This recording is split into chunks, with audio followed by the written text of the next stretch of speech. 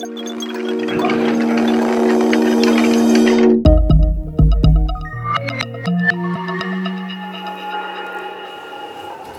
afternoon. I'm delighted and honored to be here. And in a way, just before lunch, I want to be really boring. Because I think you guys will all be tired, and there's been extraordinary speakers in the room. But I suppose where I want to start is a little bit by challenging the conversation. I think it's been really interesting, and the speakers have been really phenomenal. But I suppose where I want to start is by saying, maybe we need to start to think about things in a slightly different way. And maybe we need to talk about some realities that we're facing. So the two graphs in front of us are, one, Branko-Milanovic's curve. It's called the elephant curve, which shows the distribution of wealth, of globalization over the last 30 years. And what you see is the middle classes in the developed economies have pretty much not seen the benefits of globalization anywhere. What you've seen is a very narrow section of the population capturing most of the wealth at the top end. At the same time, we've seen a massive concentration of wealth happening in the hands of the few. So whilst I enjoy the conversations that we're having, perhaps we just need to keep an eye on some of the structural changes that are going on. So 4% of the world's mammals are wild. 4. Not 14, not 40, 4. That includes all your zebras, everything. There's 56 billion cattle. The reason why I say that is I think, in a way, we can sit here, and I live in this world too, and we can sit there and kind of think, hey, we're solving world's problems. And actually, when you look at the real underlying issues, and this year you'll have seen in 2017 and 18, pretty much every global city had a 2-degree temperature anomaly. Everywhere, pretty much, all over the world. And I wonder whether we're actually addressing some of the challenges. At the same time, for the boon of the software and the software age and the code age, this is a net wealth, where net wealth assets have grown. And what you see is land has captured, certainly in the UK, most of the wealth, actually, of every asset class. So all the other asset classes have pretty much stayed nominally the same. Land has grown in value 5 times. And you'll have seen this in the price of housing in many parts of the world. So whilst we sit here and talk about kind of a whole economy and the transition, what we're seeing is some underlying plays which are rather extraordinary. And in a way, we sit in a world of new challenges as well. And why I want to frame this out is that, in a way, the challenges are fundamentally different. This diagram that you see in front of you is a map of all the drivers of obesity. Right? And what you see here is that there's no single magic bullet. There's no single policy. There's no single intervention. And what you see is there's about 40 to 50 drivers, at least, of just driving obesity. I'm not even talking about any of the complex problems that we're all talking about here. And I wonder whether actually this kind of notion of when we start to see the world through interdependency challenges how we think about solutions. And why I want to bring this to the table is maybe, and this is a hypothesis I want to put on the table, we're coming to the end of a cycle of thinking. So the last 300 years, we've seen the world through objects and being able to isolate objects. It's putting them in vitro, the atom, making maths separate from science, making science separate from arts. We saw the world by actually isolating it. And now perhaps what we're starting to see is a world view where the interdependency of things is not only visible, but is actually catastrophic, as our externalities are no longer ignorable. The externalities that our world produces, so the beef, the burgers we eat, right, that 56 billion cattle, is far more excessive than any of the kind of nice electric vehicles that we talk about. You want to address carbon issues and climate change? Become vegan. I'm not even joking. I'm really not even joking. And the reason why I build this up is when we start to see this world through this notion of interdependency, perhaps words like public and private become illusions.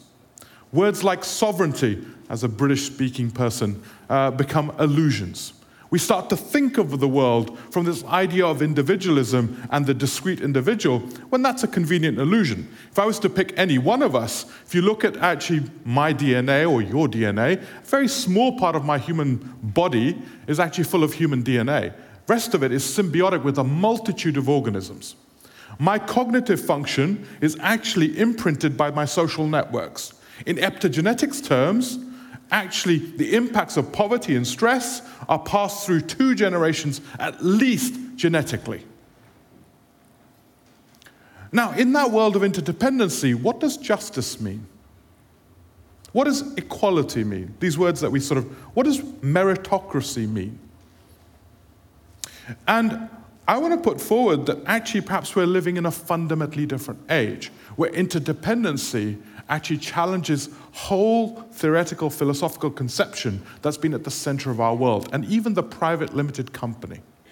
The private limited company which isolates, which makes discrete value possible, is actually being challenged because actually there is no such thing as private wealth, I would argue. It's interdependent wealth. Let me give you an example.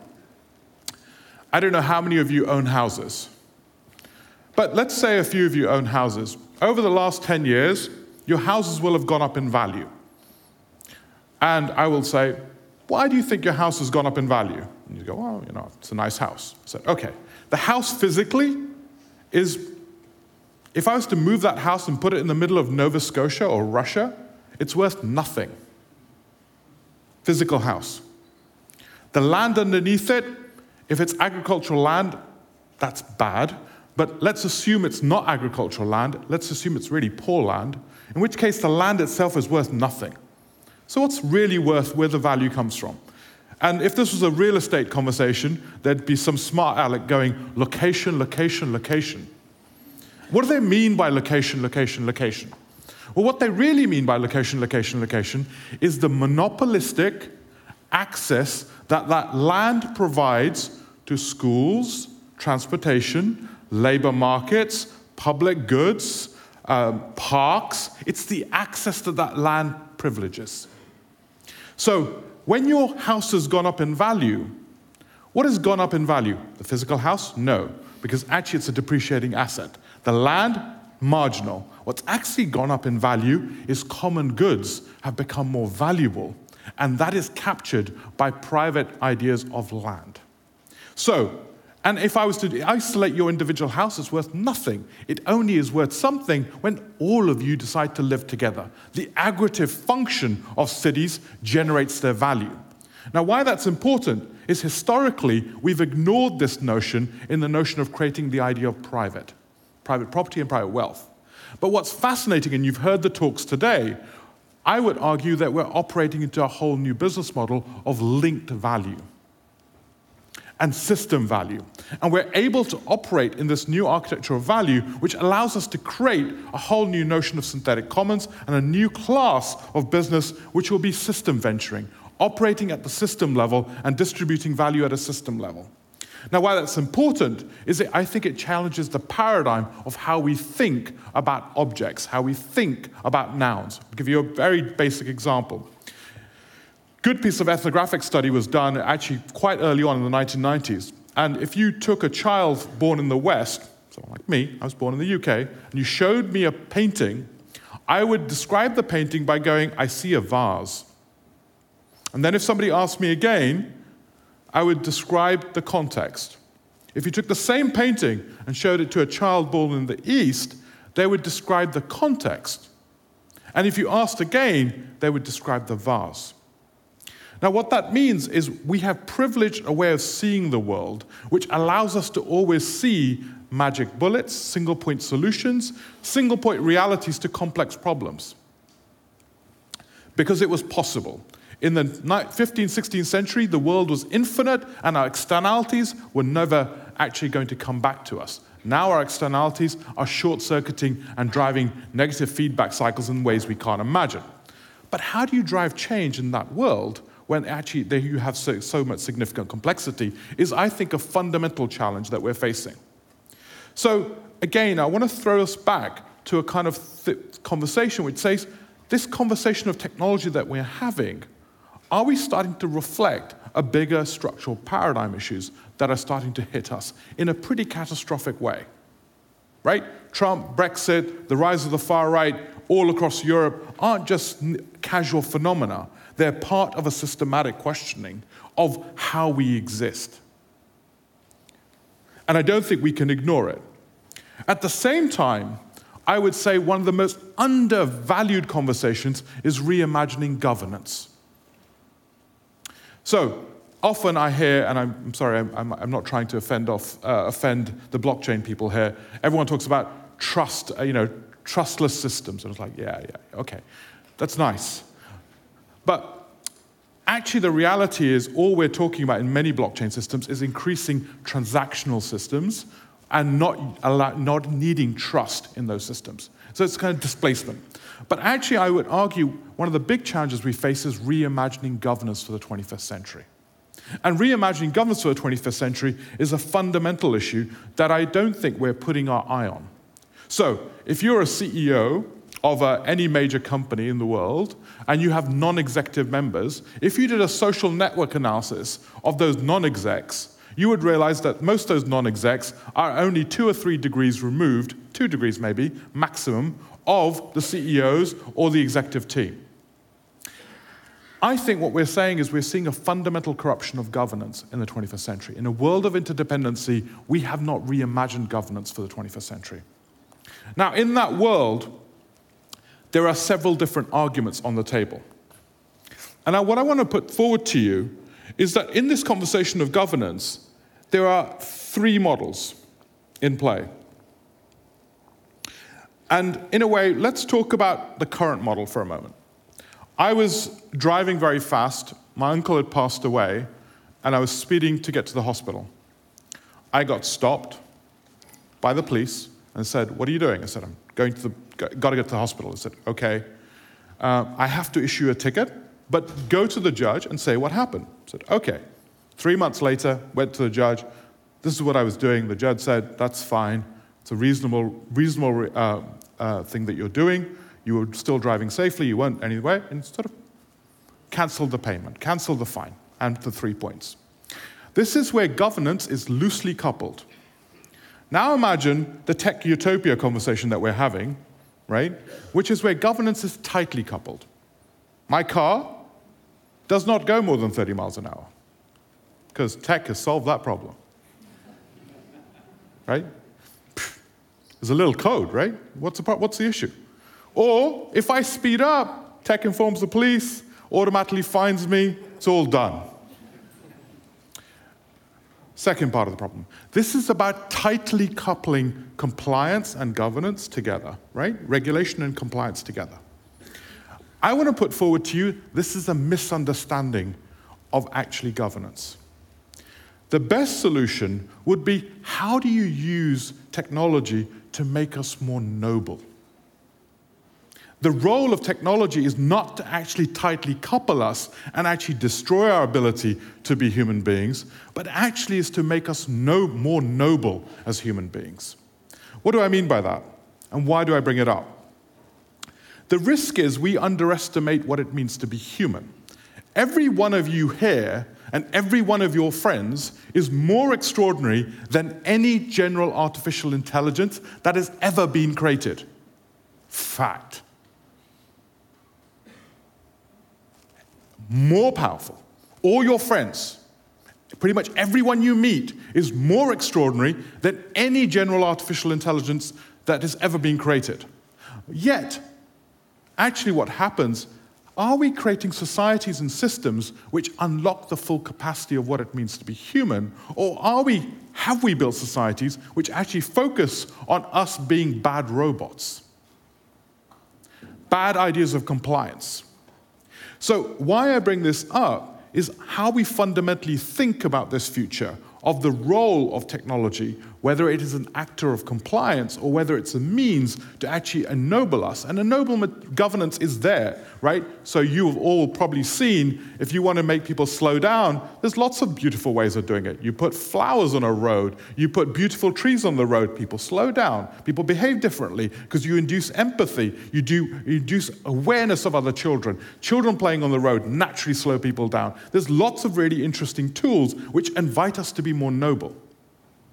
Even technology, we know, for example, in terms of judges, actually if you show judges where their decisions sits in relative to all their other peers' decisions, they make better decisions. They make more self-conscious decisions.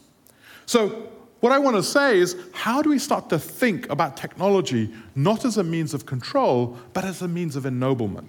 And I think unless we can start to imagine these technologies as means of ennoblement, there is a genuine risk we undermine and we actually drive a means of control, which is actually a pretty synthetic idea of what we've been doing over the last 30 years around management.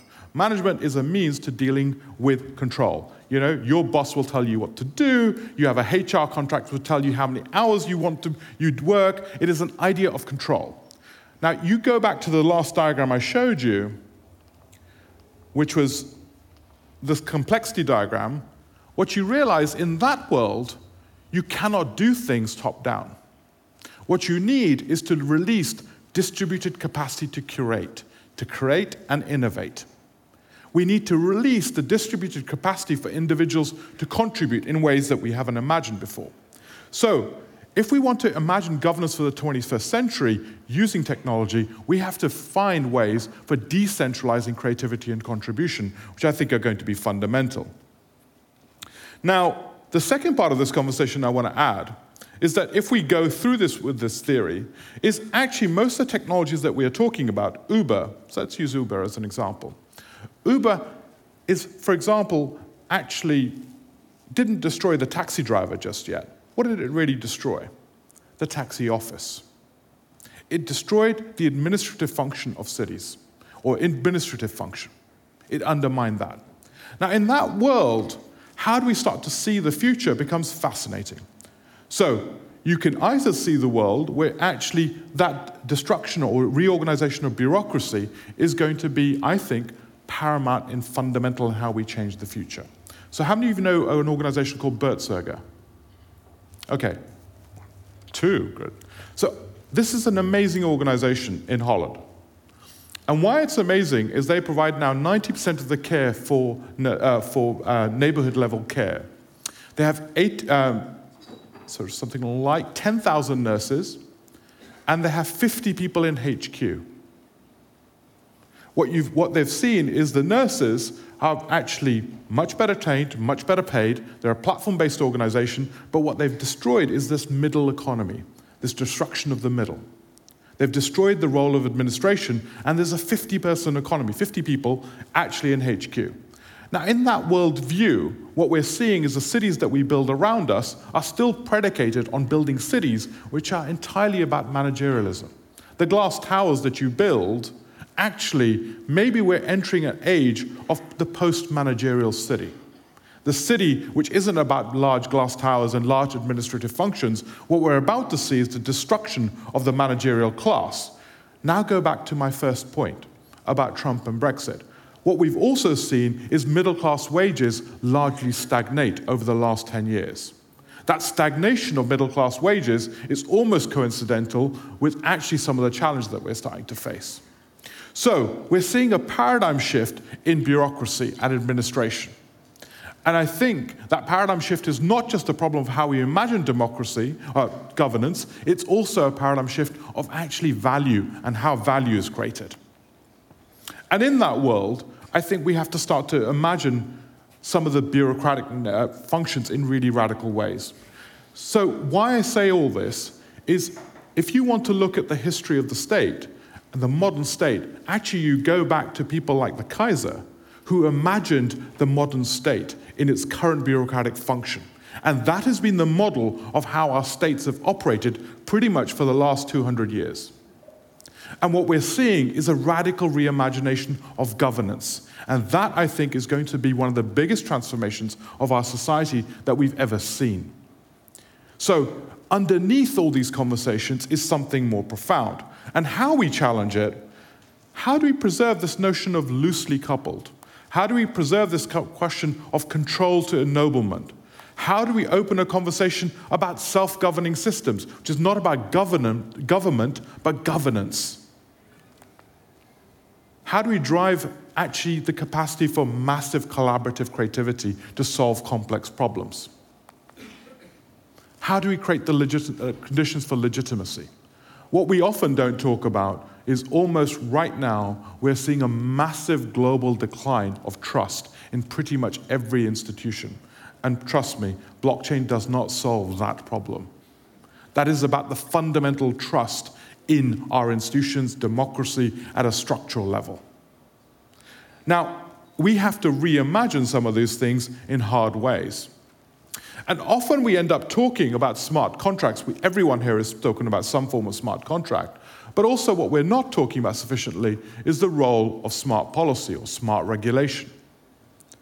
Smart regulation is going to be profound in many challenges that it brings about. Profound in the sense that it will challenge how do you drive legitimacy into that conversation?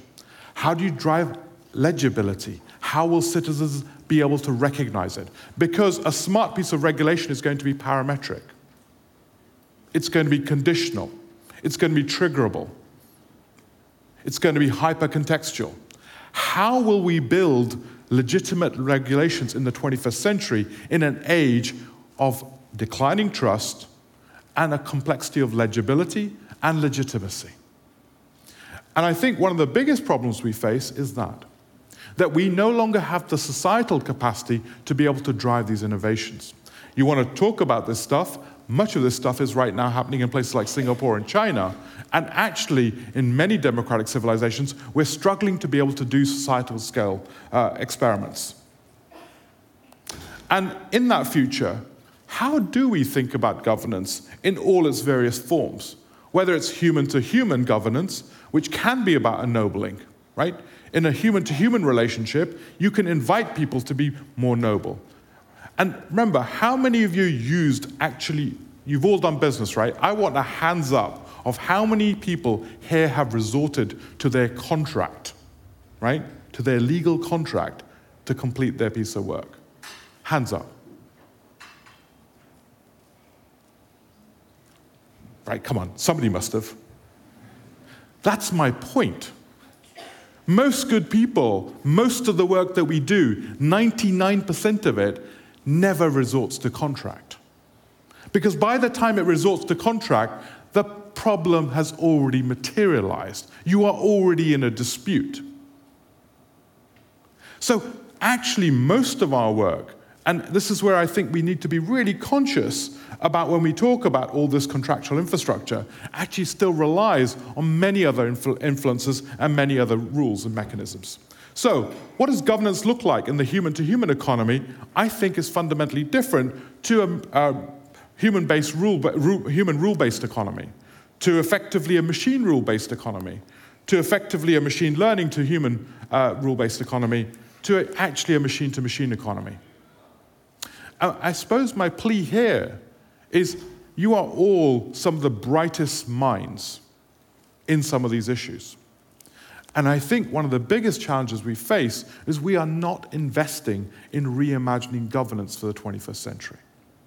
And if you look back at history, if you look back at the Industrial Revolution, as much as the steam engine was being reinvented, there was also the Encyclopedia Britannica. There was also the British Standards Institute. There were also new institutions being created for that age.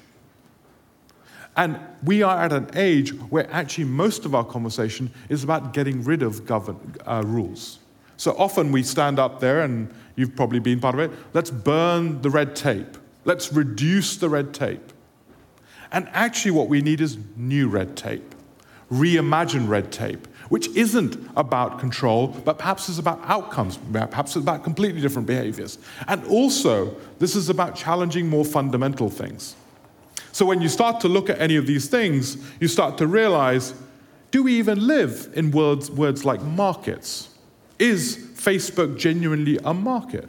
Or is it an actual natural monopoly? It only functions by being a natural monopoly. Is our language even appropriate for our conceptual frameworks, even appropriate for the world we're living in? So Twitter becomes more and more valuable the more of a network economy it becomes, as does Facebook. So should we have to reframe the language that we use? And if you go back to the 1930s and 40s, what you very clearly see is words like, so the trust laws. How do we imagine these new public utilities with new models of privately financed? How do we imagine governance?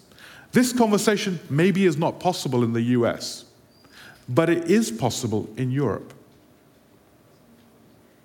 And we need to be bold enough to be starting to reframe this. I'm not saying break up Facebook. I'm saying let's understand it for what it is. It operates better and better by being a natural monopoly. And I'm not saying we shouldn't do these things. I'm saying let's imagine what is the appropriate governance for these tools. And not as a means of control, but actually as a means of driving some of these things forward. So when you start to look at this, you start to say, we need to reimagine these frames. Now, at the same time, what I want to put forward to you, that there are extraordinary things possible. Property rights, which have been the foundation of democracy, actually can be reimagined. Property rights, which are bundled rights, rights between title, rights to use, rights to develop, rights to resource mine, actually can be fundamentally unbundled and taxed differentially. So, this is a piece of work that we're doing, but actually I can talk about it later. If you unbundle property rights, the future development rights of a building or a title can be sold and taxed differentially. You can have linked value, linking your property rights to actually social infrastructure. The foundations of how we build and understand private value is being reimagined by technologies in order to be able to do this. And what I would encourage us to do is start to really deeply think about the implications of this restructuring of rights. And it opens up whole new architectures of value creation. So programmable property rights in terms of what it does, in terms of tokenizable assets in different ways, differential taxation models, all sorts of things become possible in a way that we've not been imagined before. That world is also here, and it can actually build a better, more just world. But it also forces us to acknowledge, where is value created? Is it my house that's gone up in value, or is it actually public goods? And in where the transaction costs are near zero, we can start to reimagine actually that value creation and redistribute it in the ways that we haven't done previously. And the reason why I have this conversation here is that there are very few parts of the world which have the democratic infrastructure to have this conversation. Very few parts of the world. And the question you want to ask yourself is, in this massive concentration of wealth and power, actually do we end up leaving a better world that addresses any of the complex issues that we're talking about? I think technology and the conversations that we're having are fundamental. But actually, simultaneously, how we design them, for whom we design them, where the benefit really comes, is going to be deeply profound. There was a really interesting piece of article which basically said, in moments like this, there's only really 4 ways out: a revolution, a war, a famine, or some other form of disaster. And in a way, history has shown us we're sitting at the precipice of these things. And we have done bold things in history. We've done bold, extraordinary things. Bold reimagination of rights. Bold reimaginations of even human rights. Often, our human rights were built for a labor economy. They weren't built for an emotional, high-performance cognitive economy. What will they mean if you genuinely want to unlock the full capacity of every citizen that you know? How will you build that society? How will you rebuild that economy? How will you talk about universal basic income as a means to unlock everyone's capacity? I think those sort of things are going to be fundamental. And I want to end here. I don't think we're actually arguing or reimagining the world. All we're really talking about is dividing the dirt and division of what is currently available. Actually, I'd like us to imagine the possible. I think there's a moment to deeply reimagine what the future can bring to us. And I think technology is a powerful device. But actually, my worry is we're just using technology to define the dirt a little bit more precisely, rather than deeply reimagine what the future can be. And actually, we can't do it that way. That way only leads us to disaster. So on that somber note, I'll leave you. But I thank you for your time and effort. Thank you.